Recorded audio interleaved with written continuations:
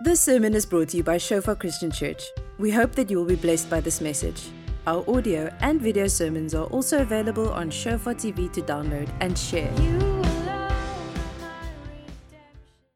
But let's pray. Father, we thank you for your word. We thank you for lives that are being changed week by week, Lord, day by day, as your kingdom is coming in our midst, Lord. And we, even when there's a perverse generation and a generation that is out there so lost, we pray that you will revive our hearts, that you will breathe through your Holy Spirit on our lives, Lord, and that you will bring our hearts to a place, Lord, where we will wholeheartedly surrender to you.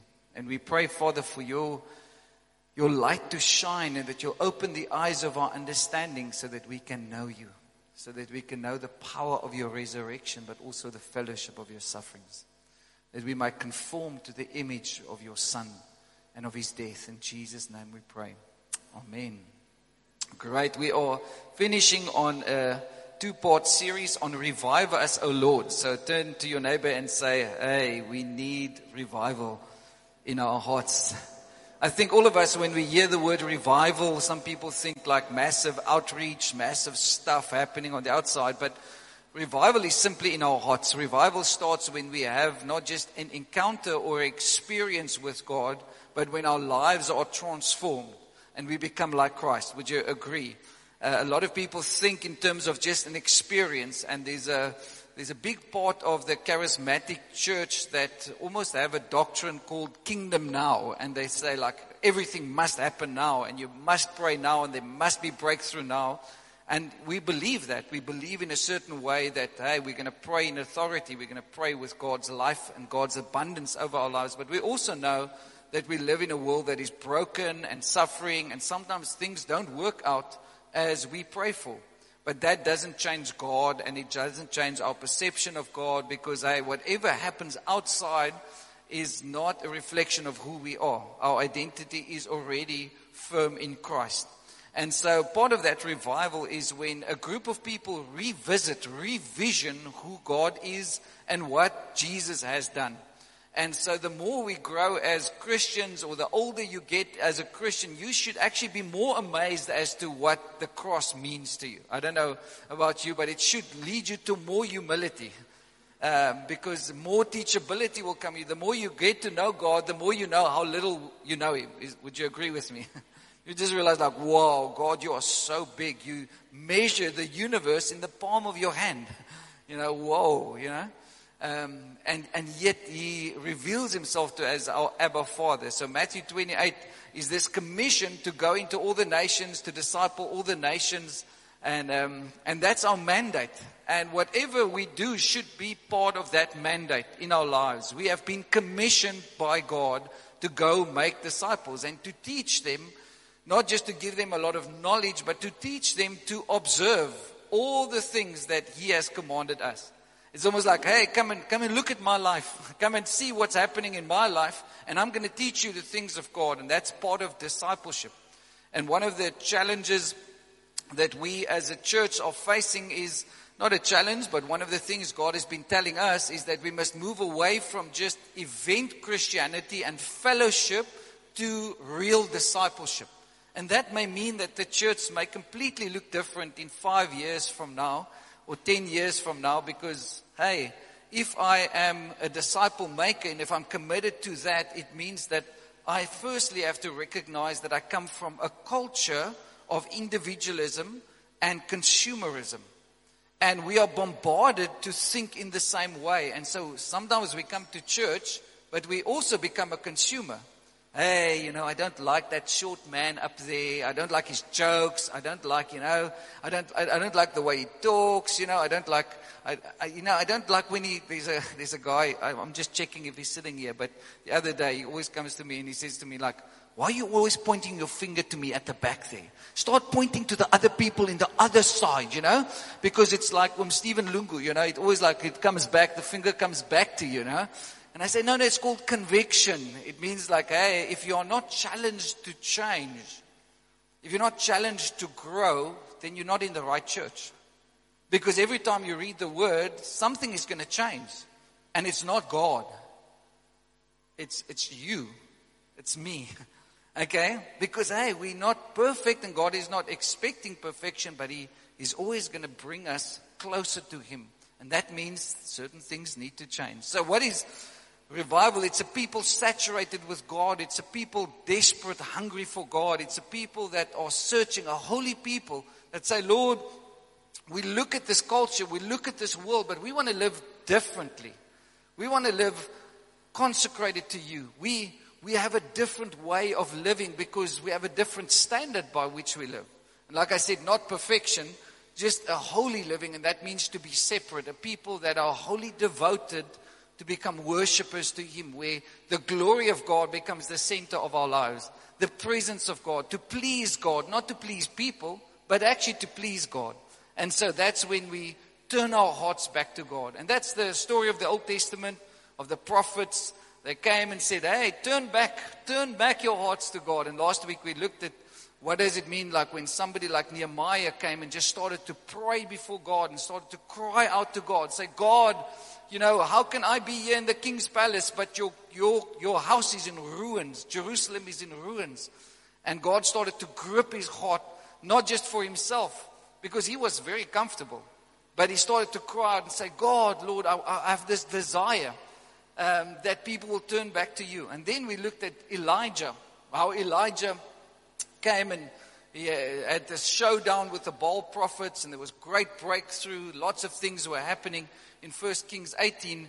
And most people would just stop there and say, hey, Lord, You blessed us. You had the showdown, You God, and all that stuff. Let's just have a nice party. But then Elijah started to pray for rain.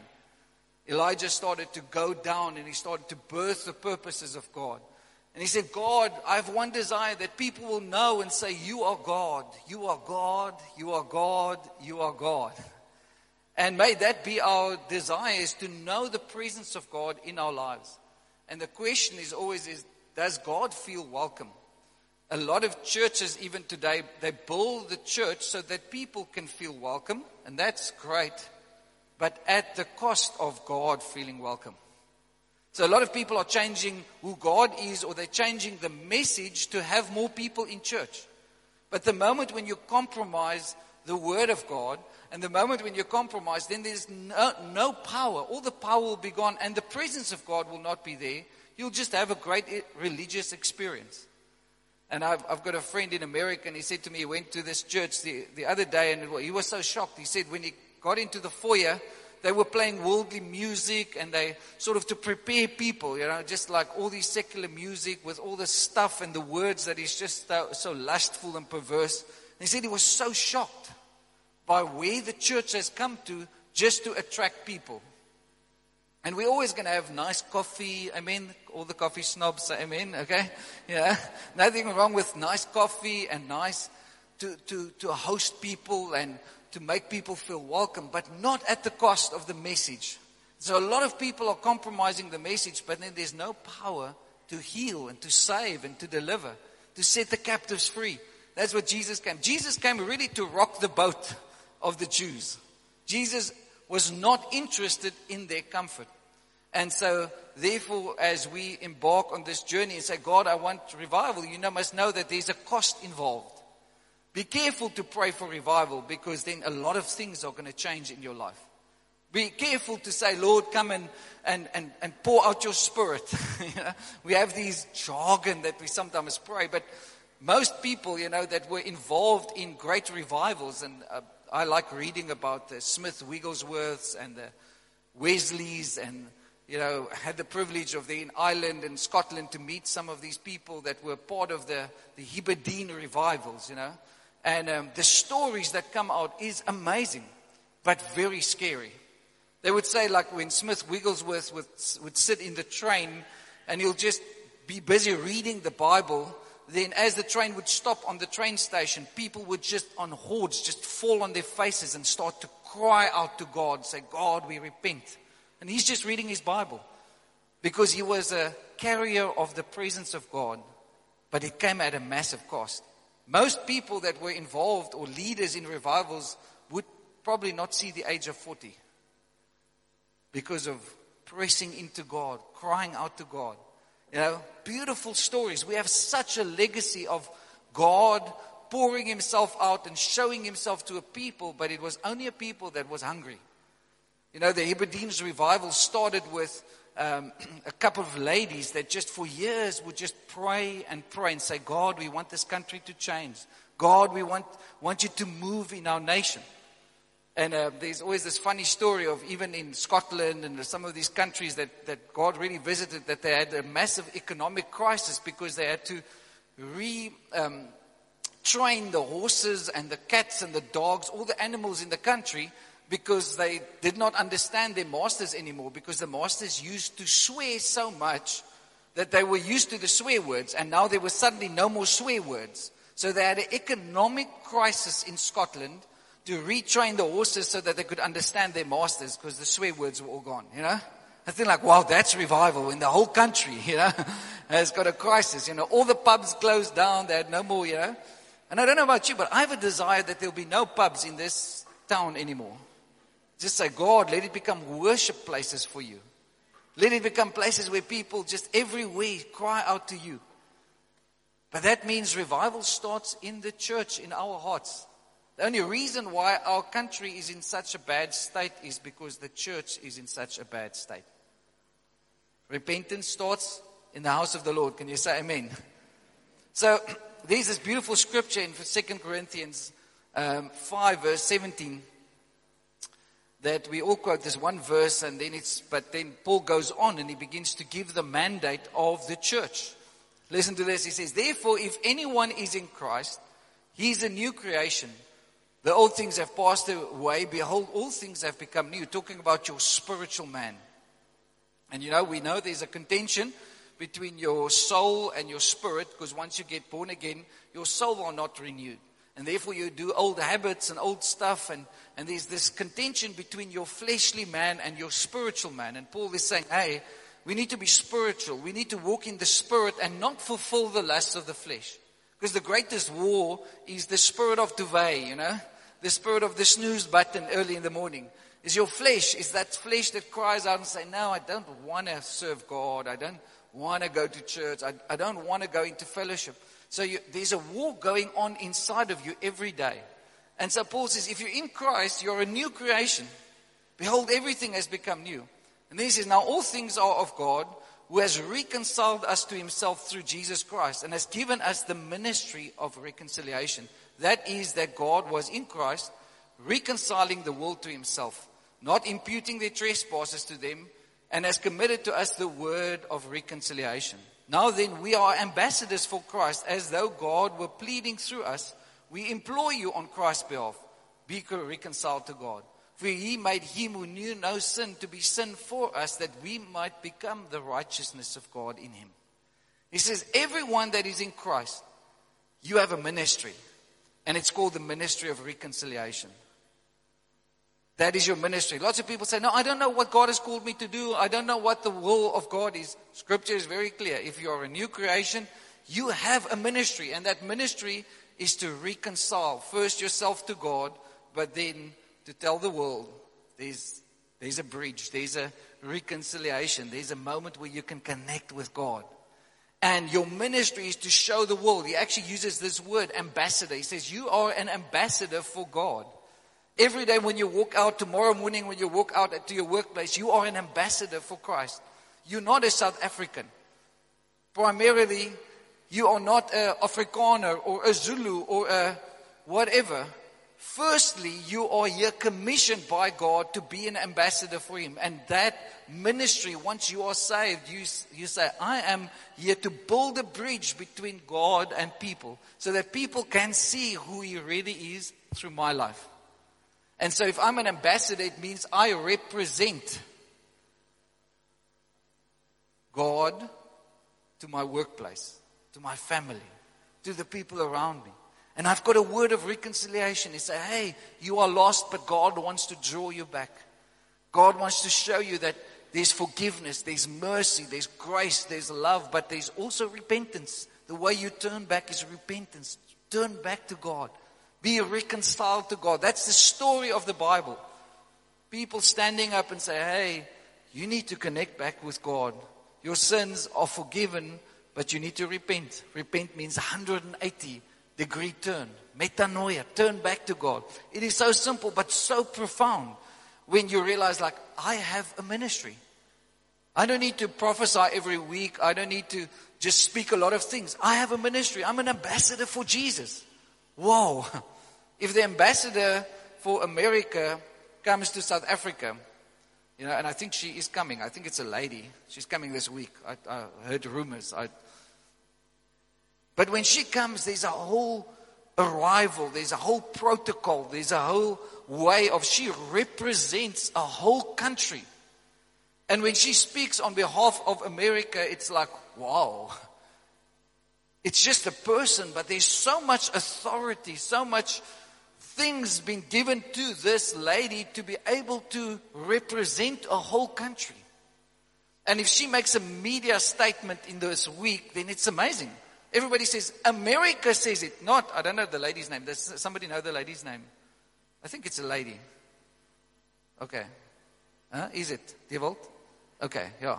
I just saw a picture in the headline, But if, let's say, Petronella, say that's her name, Petronella says, hey, we are cutting all our ties of economic reform with South Africa. Then those words that she carries so much weight that the whole of South Africa's economy will bend down and the rand will go, and all that stuff will happen because of one lady. Has she got any power in herself? No, she hasn't. But she's been delegated a ministry. And a lot of Christians don't know that because, hey, mostly, and I'm going to say this with a lot of respect, mostly even our prayers are only around our own comfort or our own fears. And as long as your prayer life is just about your own comfort and your own stuff, God always listens, God always hears, and He will bless you. But you're robbed from this place of working with God. And that's why Paul fights with these Corinthians and the people at Corinth, and it's sort of like called the book of order, book of correction. He comes to them and says, hey, wake up to what God has given you. Because you actually have so much authority. You have so much life in abundance. You have the ability to walk into people's lives and to show them who Jesus really is. They may never come to church, but you have that ability. I was reminded this week of, I think it was at Porterville or Pakaiberg, Paketberg, up in the south. I can't remember, in the west coast. And one day we were doing like a seminar, and there was a guy sitting in the third row. And as I was talking and I was sharing a testimony, I said to the guy, hey, what's your name? It's an older man, like a real farmer, sitting there and just checking, When people sit like this in church, then they're always like checking out the pastor, What is he saying and what is he not saying? Now, all the people that sit like this go like, okay? Yeah?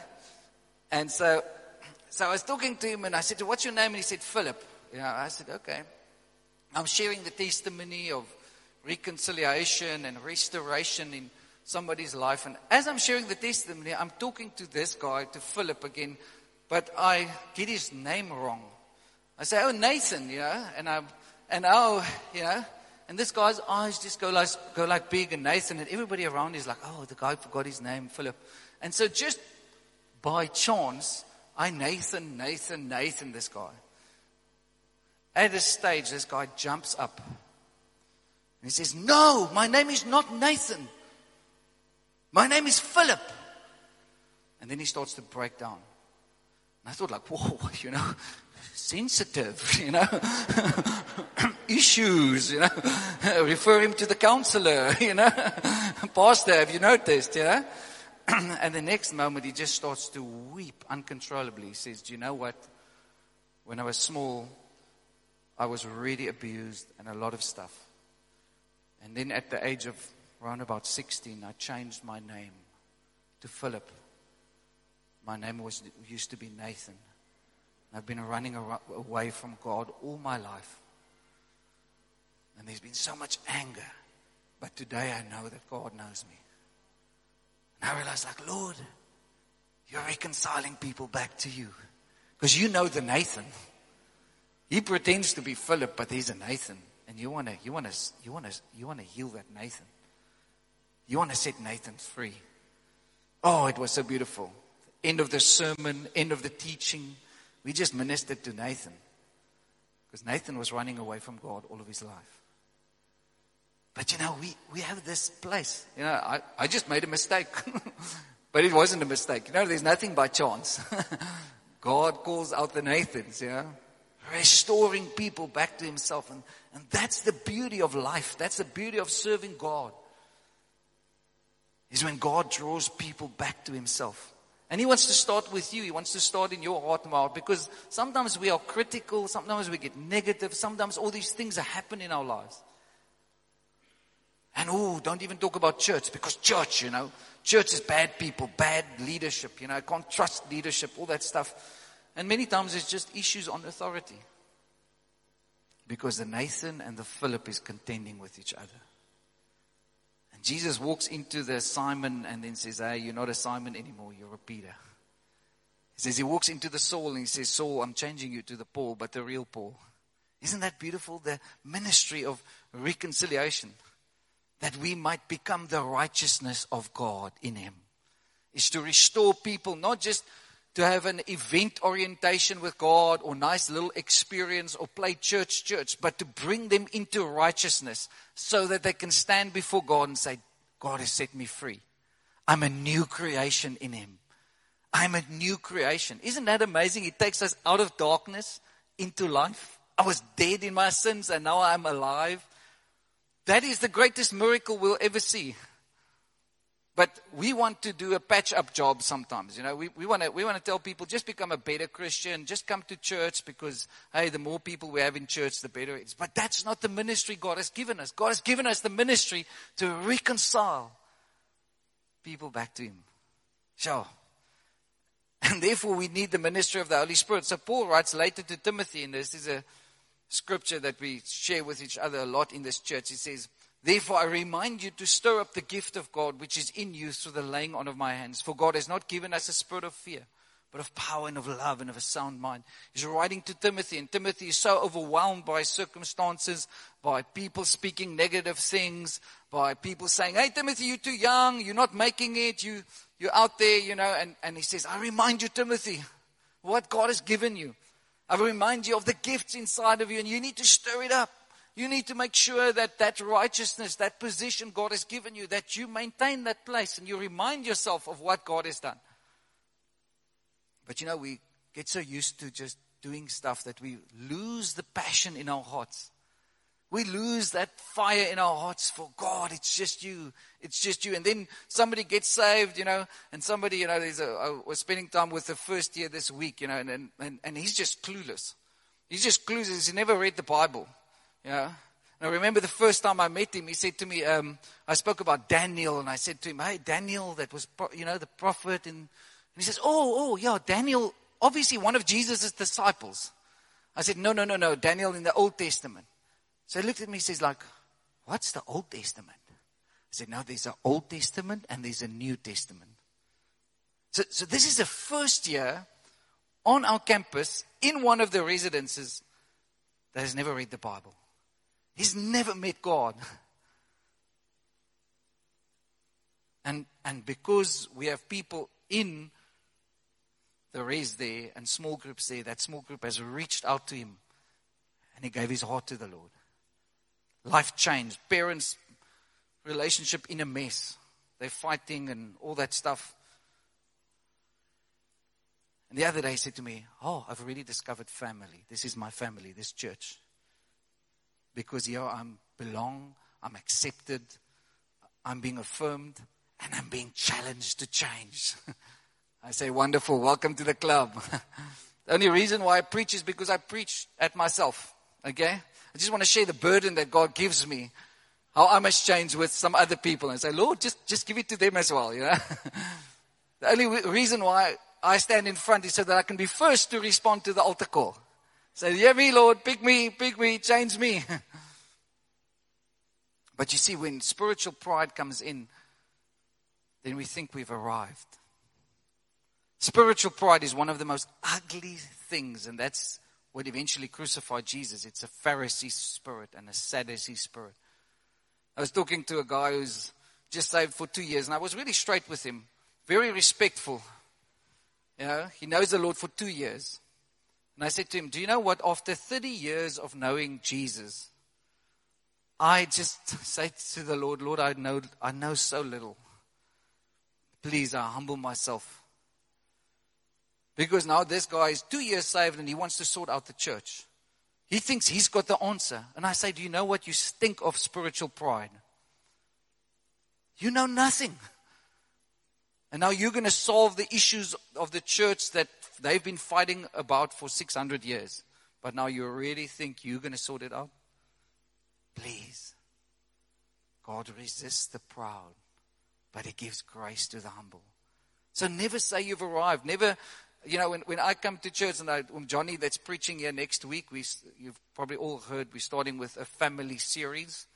You know, so Johnny, and then Cassie Carstens will talk about the world needs a father, and then Christelle is going to preach the next week. For 3 weeks, we're going to talk about godly families. And yeah, but I told the story, but Johnny just going with him to Ukraine, sitting there with his little notebook and his pen, and he's writing down everything, and he's just like going for it, you know. And I said to him, Johnny, I wonder why you can be 82 and so full of zeal for the Lord. And then I realized why, because he's teachable. So at 2 services, I shared the same testimony. The first testimony, Johnny cries his heart out. You know, the same testimony at 2 different churches. The second church that I shared the same testimony to, he cries his heart out again, but he cries more. He says, now, I said, Johnny, but you've heard it, 2 days ago. He says to me, no, because it's just so overwhelming what Jesus did in my life. So we go around, and all these pastors from Russia and Ukraine, he's sitting there, and I'm just amazed. He says to him, thank you, thank you. Now, they've given up everything with 5 kids, They had 2 children, and then they thought it's finished, and then the Lord blessed them with triplets, 3 boys. So just imagine, with 5 kids packing up everything and going to the Ukraine when they're 50 years old. That's like a sacrifice. How many of people in the modern church will do that? No, Lord, you can't ask me with 5 children to go to the Ukraine, 1996. Packing up everything, going to the Ukraine. Becoming missionaries. And after 30 years of being there and ministering there, Johnny stands there and he just cries and he says, what a privilege. All the pastors thank him for coming and say, wow, it's so amazing. He says, no, you didn't change. I changed. I allowed God to change me by getting to know you. What a privilege. That's so beautiful when there's a humble people that are hungry for God, teachable for God. And so one of the most powerful things that God has given us is this ministry of reconciliation, the ministry of the Holy Spirit. And it starts by our prayer life. And I just want to run through 1 or 2 just ideas. You can take the photos and get to these scriptures. But in prayer, and I mentioned it a little bit, the revival in your heart to me is equal as your prayer life. Are you a praying person? But if you look at Tani Nancy sitting here in front, I know she prays. When she walks up to me, I begin to repent before I say hello, okay?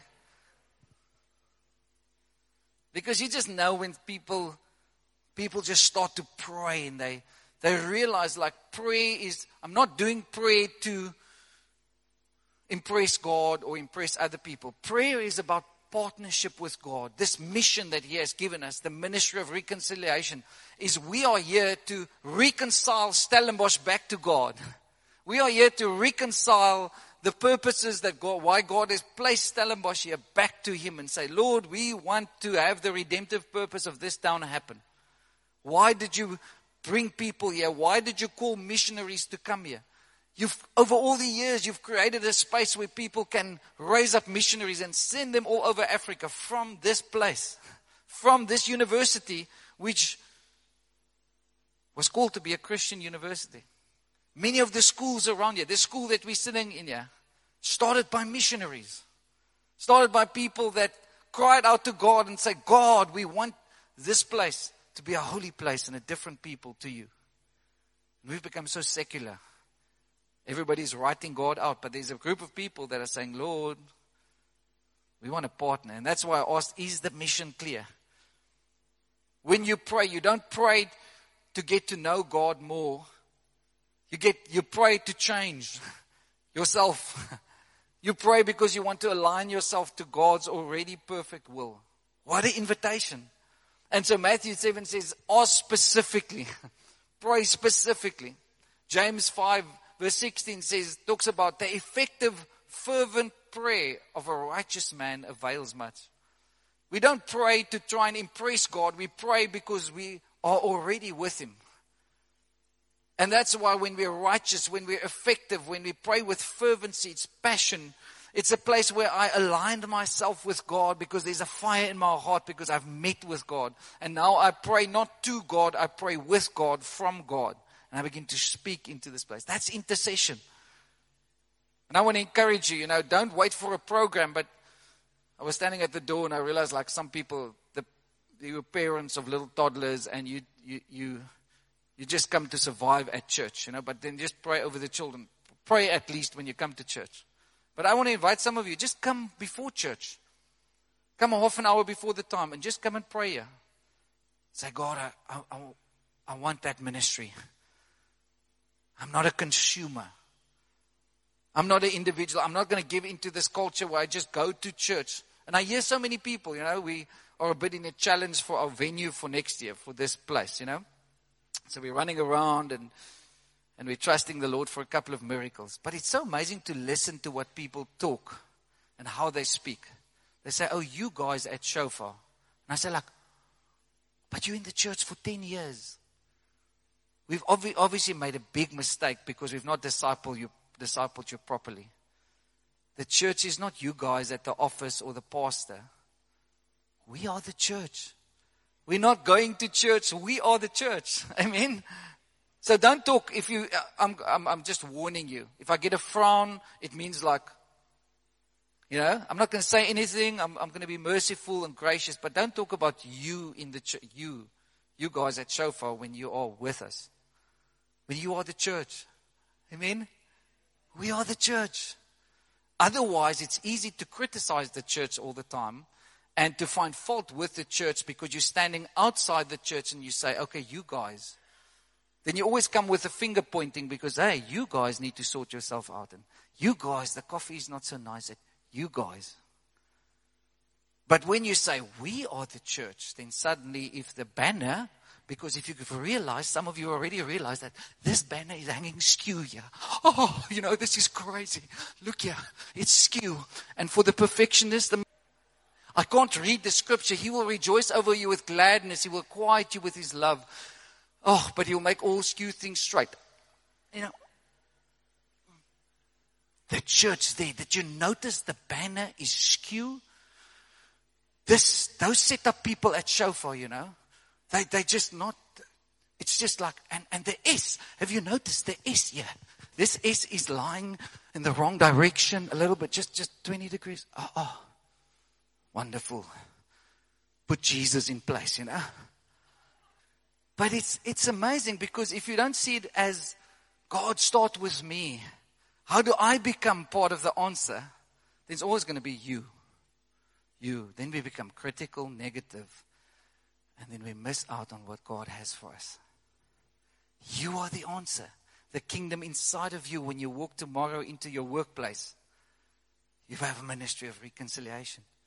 You become the intercessor in that place. When you walk into Paul Roux, tomorrow morning you say, God, I'm a righteous person and I thank you. God is looking for one person, Daniel. One person, Bernard. One person to say, God, because I'm here, save this place. Amen? We're working with Him. 2 Corinthians 6 verse 1 says that. Ephesians 6 verse 18 says, praying always, being watchful. Praying always. Prayer is not a little hour thing we do in the week. Prayer is, my whole life becomes a prayer to Him. Praying always. These are just some principles I'm reminding of us in prayer. And when you pray, it says, be watchful. Have your eyes focused on where God is moving. You're not praying against stuff. You're not praying because you come out of fear. You pray because you've seen. You've been with God. That is real intercession. Otherwise, it's just supplication. It's just asking, oh Lord, please be with me. Oh Lord, make me more comfortable. Oh Lord, make me happy. And I think it was John G. Lake that said, if I would ask God for happiness, I would rather just drink some gin.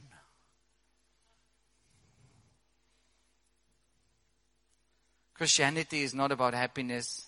It's about holiness. Christianity is not about our comfort. It's about His glory. And when there's a people that begin to cry out for that, say, Lord, not my comfort, your glory. Not my comfort, your glory. That's why Peter writes, he says, be sober, be vigilant, be watchful. There are different kinds of prayers, and we pray not as my Father, we pray our Father. But if you just are stuck to it's always just me. Me, Lord, bless me. Lord, give me the next job opportunity. Lord, give me this. Lord, bring my breakthrough. Lord, and there's nothing wrong with praying like that. I'm not belittling this, but I'm just inviting you to something so much bigger. Reconciliation agent. Ambassador. Ooh. When you are a doctor in Canada and you fly over there, I'm an ambassador. I'm on a mission. Wow, that's so exciting. I represent God. Chris? I represent God. I have this ability to reach out to Him. Why? Because He's worthy of it all. He's worthy of it all.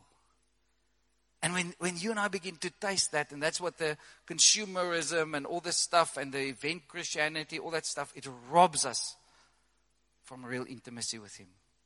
Partnership with the living God.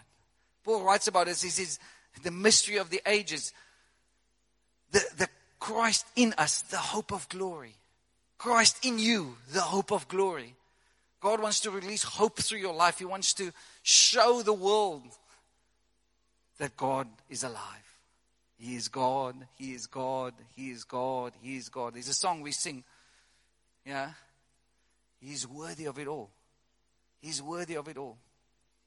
There's some more scriptures you can just jot down because we're running out of time. 2 Corinthians 4, verse 3 to 4. 1 Timothy 2. It says, I pray for, there be different kinds of prayers, intercession, supplication, the prayer of faith, the prayer of intercessions, the prayer of giving of thanks. We don't have time this morning, but there's a lot of different kinds of prayer that Scripture talks about. The travail where we go into, like Elijah prayed, and we begin to birth the purposes of God.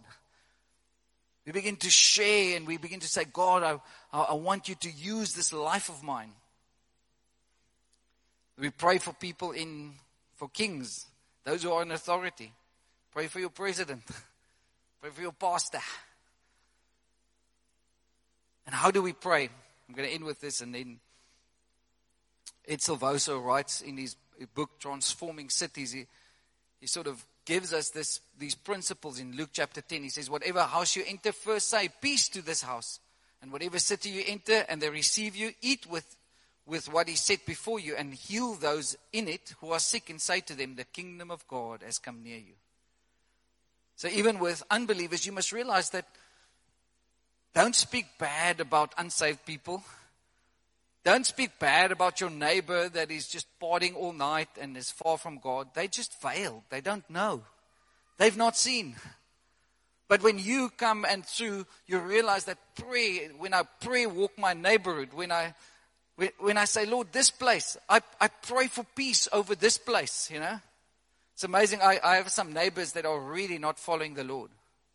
But regularly, when there's a crisis, they'll just come knock on my door, like yesterday again, and say, hey, I'm not a religious person, but would you please just pray for us? We're in a crisis.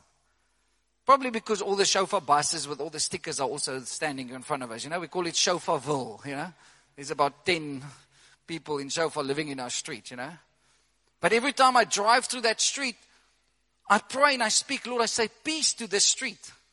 Lord, in this street, there will be life. In this street, your kingdom will come. Why? Because I'm a minister of reconciliation. And so when I begin to walk into the Bible says, when you enter into a city, when you enter into a home, When they receive you, open up them, speak peace to it. That's the first thing you do. Speak peace to it. Speak peace over Stellenbosch. The Bible says, pray for the peace of Jerusalem. Pray for your people in authority so that you can lead and live godly lives and have peace so that the kingdom can come. Then he says, fellowship with him. When they receive you, eat with him. Don't be afraid of unbelievers. Don't be afraid. They're going to do unbelieving things. They're going to do weird things. They're going to sin. They're going to swear. Why? Just because they just don't know the Lord. And then you take care of their needs. You heal them. You have the ability to walk in there and bring the answer. And then you proclaim the good news. We sometimes want to proclaim the good news before we've done. Don't preach at people if you haven't first announced peace to them. Sometimes we want to preach. Oh, these sinners, they need to go and realize that God is God and the fear of God, and God is going to smack them if they don't repent, Turn or burn, But you should pray for the peace of your neighbor. Say, God, peace. I speak peace. And then you walk into their lives. Every person has a need for belonging. Every person has a need for affirmation. Every person has a need to feel loved and to know who they are, their identity. And it's only God that can answer that. But the church can say, hey, there's a place where you can belong. So tomorrow morning when you walk into the workplace, stop, greet the secretary. How was your weekend? Greet the person, the cleaning person. Our offices are just next to Food Lovers Market. And I go to Food Lovers Market not because I like the noise or because but most of the appointments I make is in Food Lovers Market. Why? Because there's some waiters there. And 2 of them has come to church already. The one, he just ignores me, but I ask him every week. So I'm going to WhatsApp him this afternoon and say, hey, do you want to come to church tonight? I'll organize a lift for you and your girlfriend.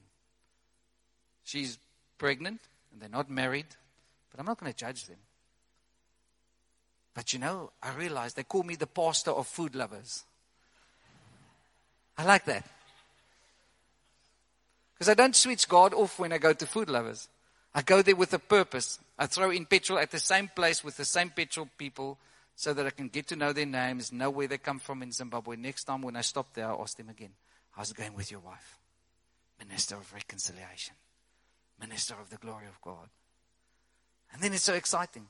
All the guys in Food Lovers Market, I've given them other names already. I don't like their names, so I prayed and I said, Lord, okay, this guy, Shorty, he's Honor, Now he walks around, and when I sit there with other people, he says, my name is Honor. It's not Bonnie, it's Honor. I'm thinking like, wow. Why? Because somebody took the time out to recognize that he's a human being. He's not just a waiter that must serve me and serve my food right now because I'm the consumer and I'm not happy if the food is not nice. Because do you know what? I'm in a rush for the next meeting and I want to get there because a minister of reconciliation. My life becomes a prayer to God. Thank you for listening. Remember that our sermon audio and videos are also available on Shofar TV. Go to www.shofaronline.tv to download and share.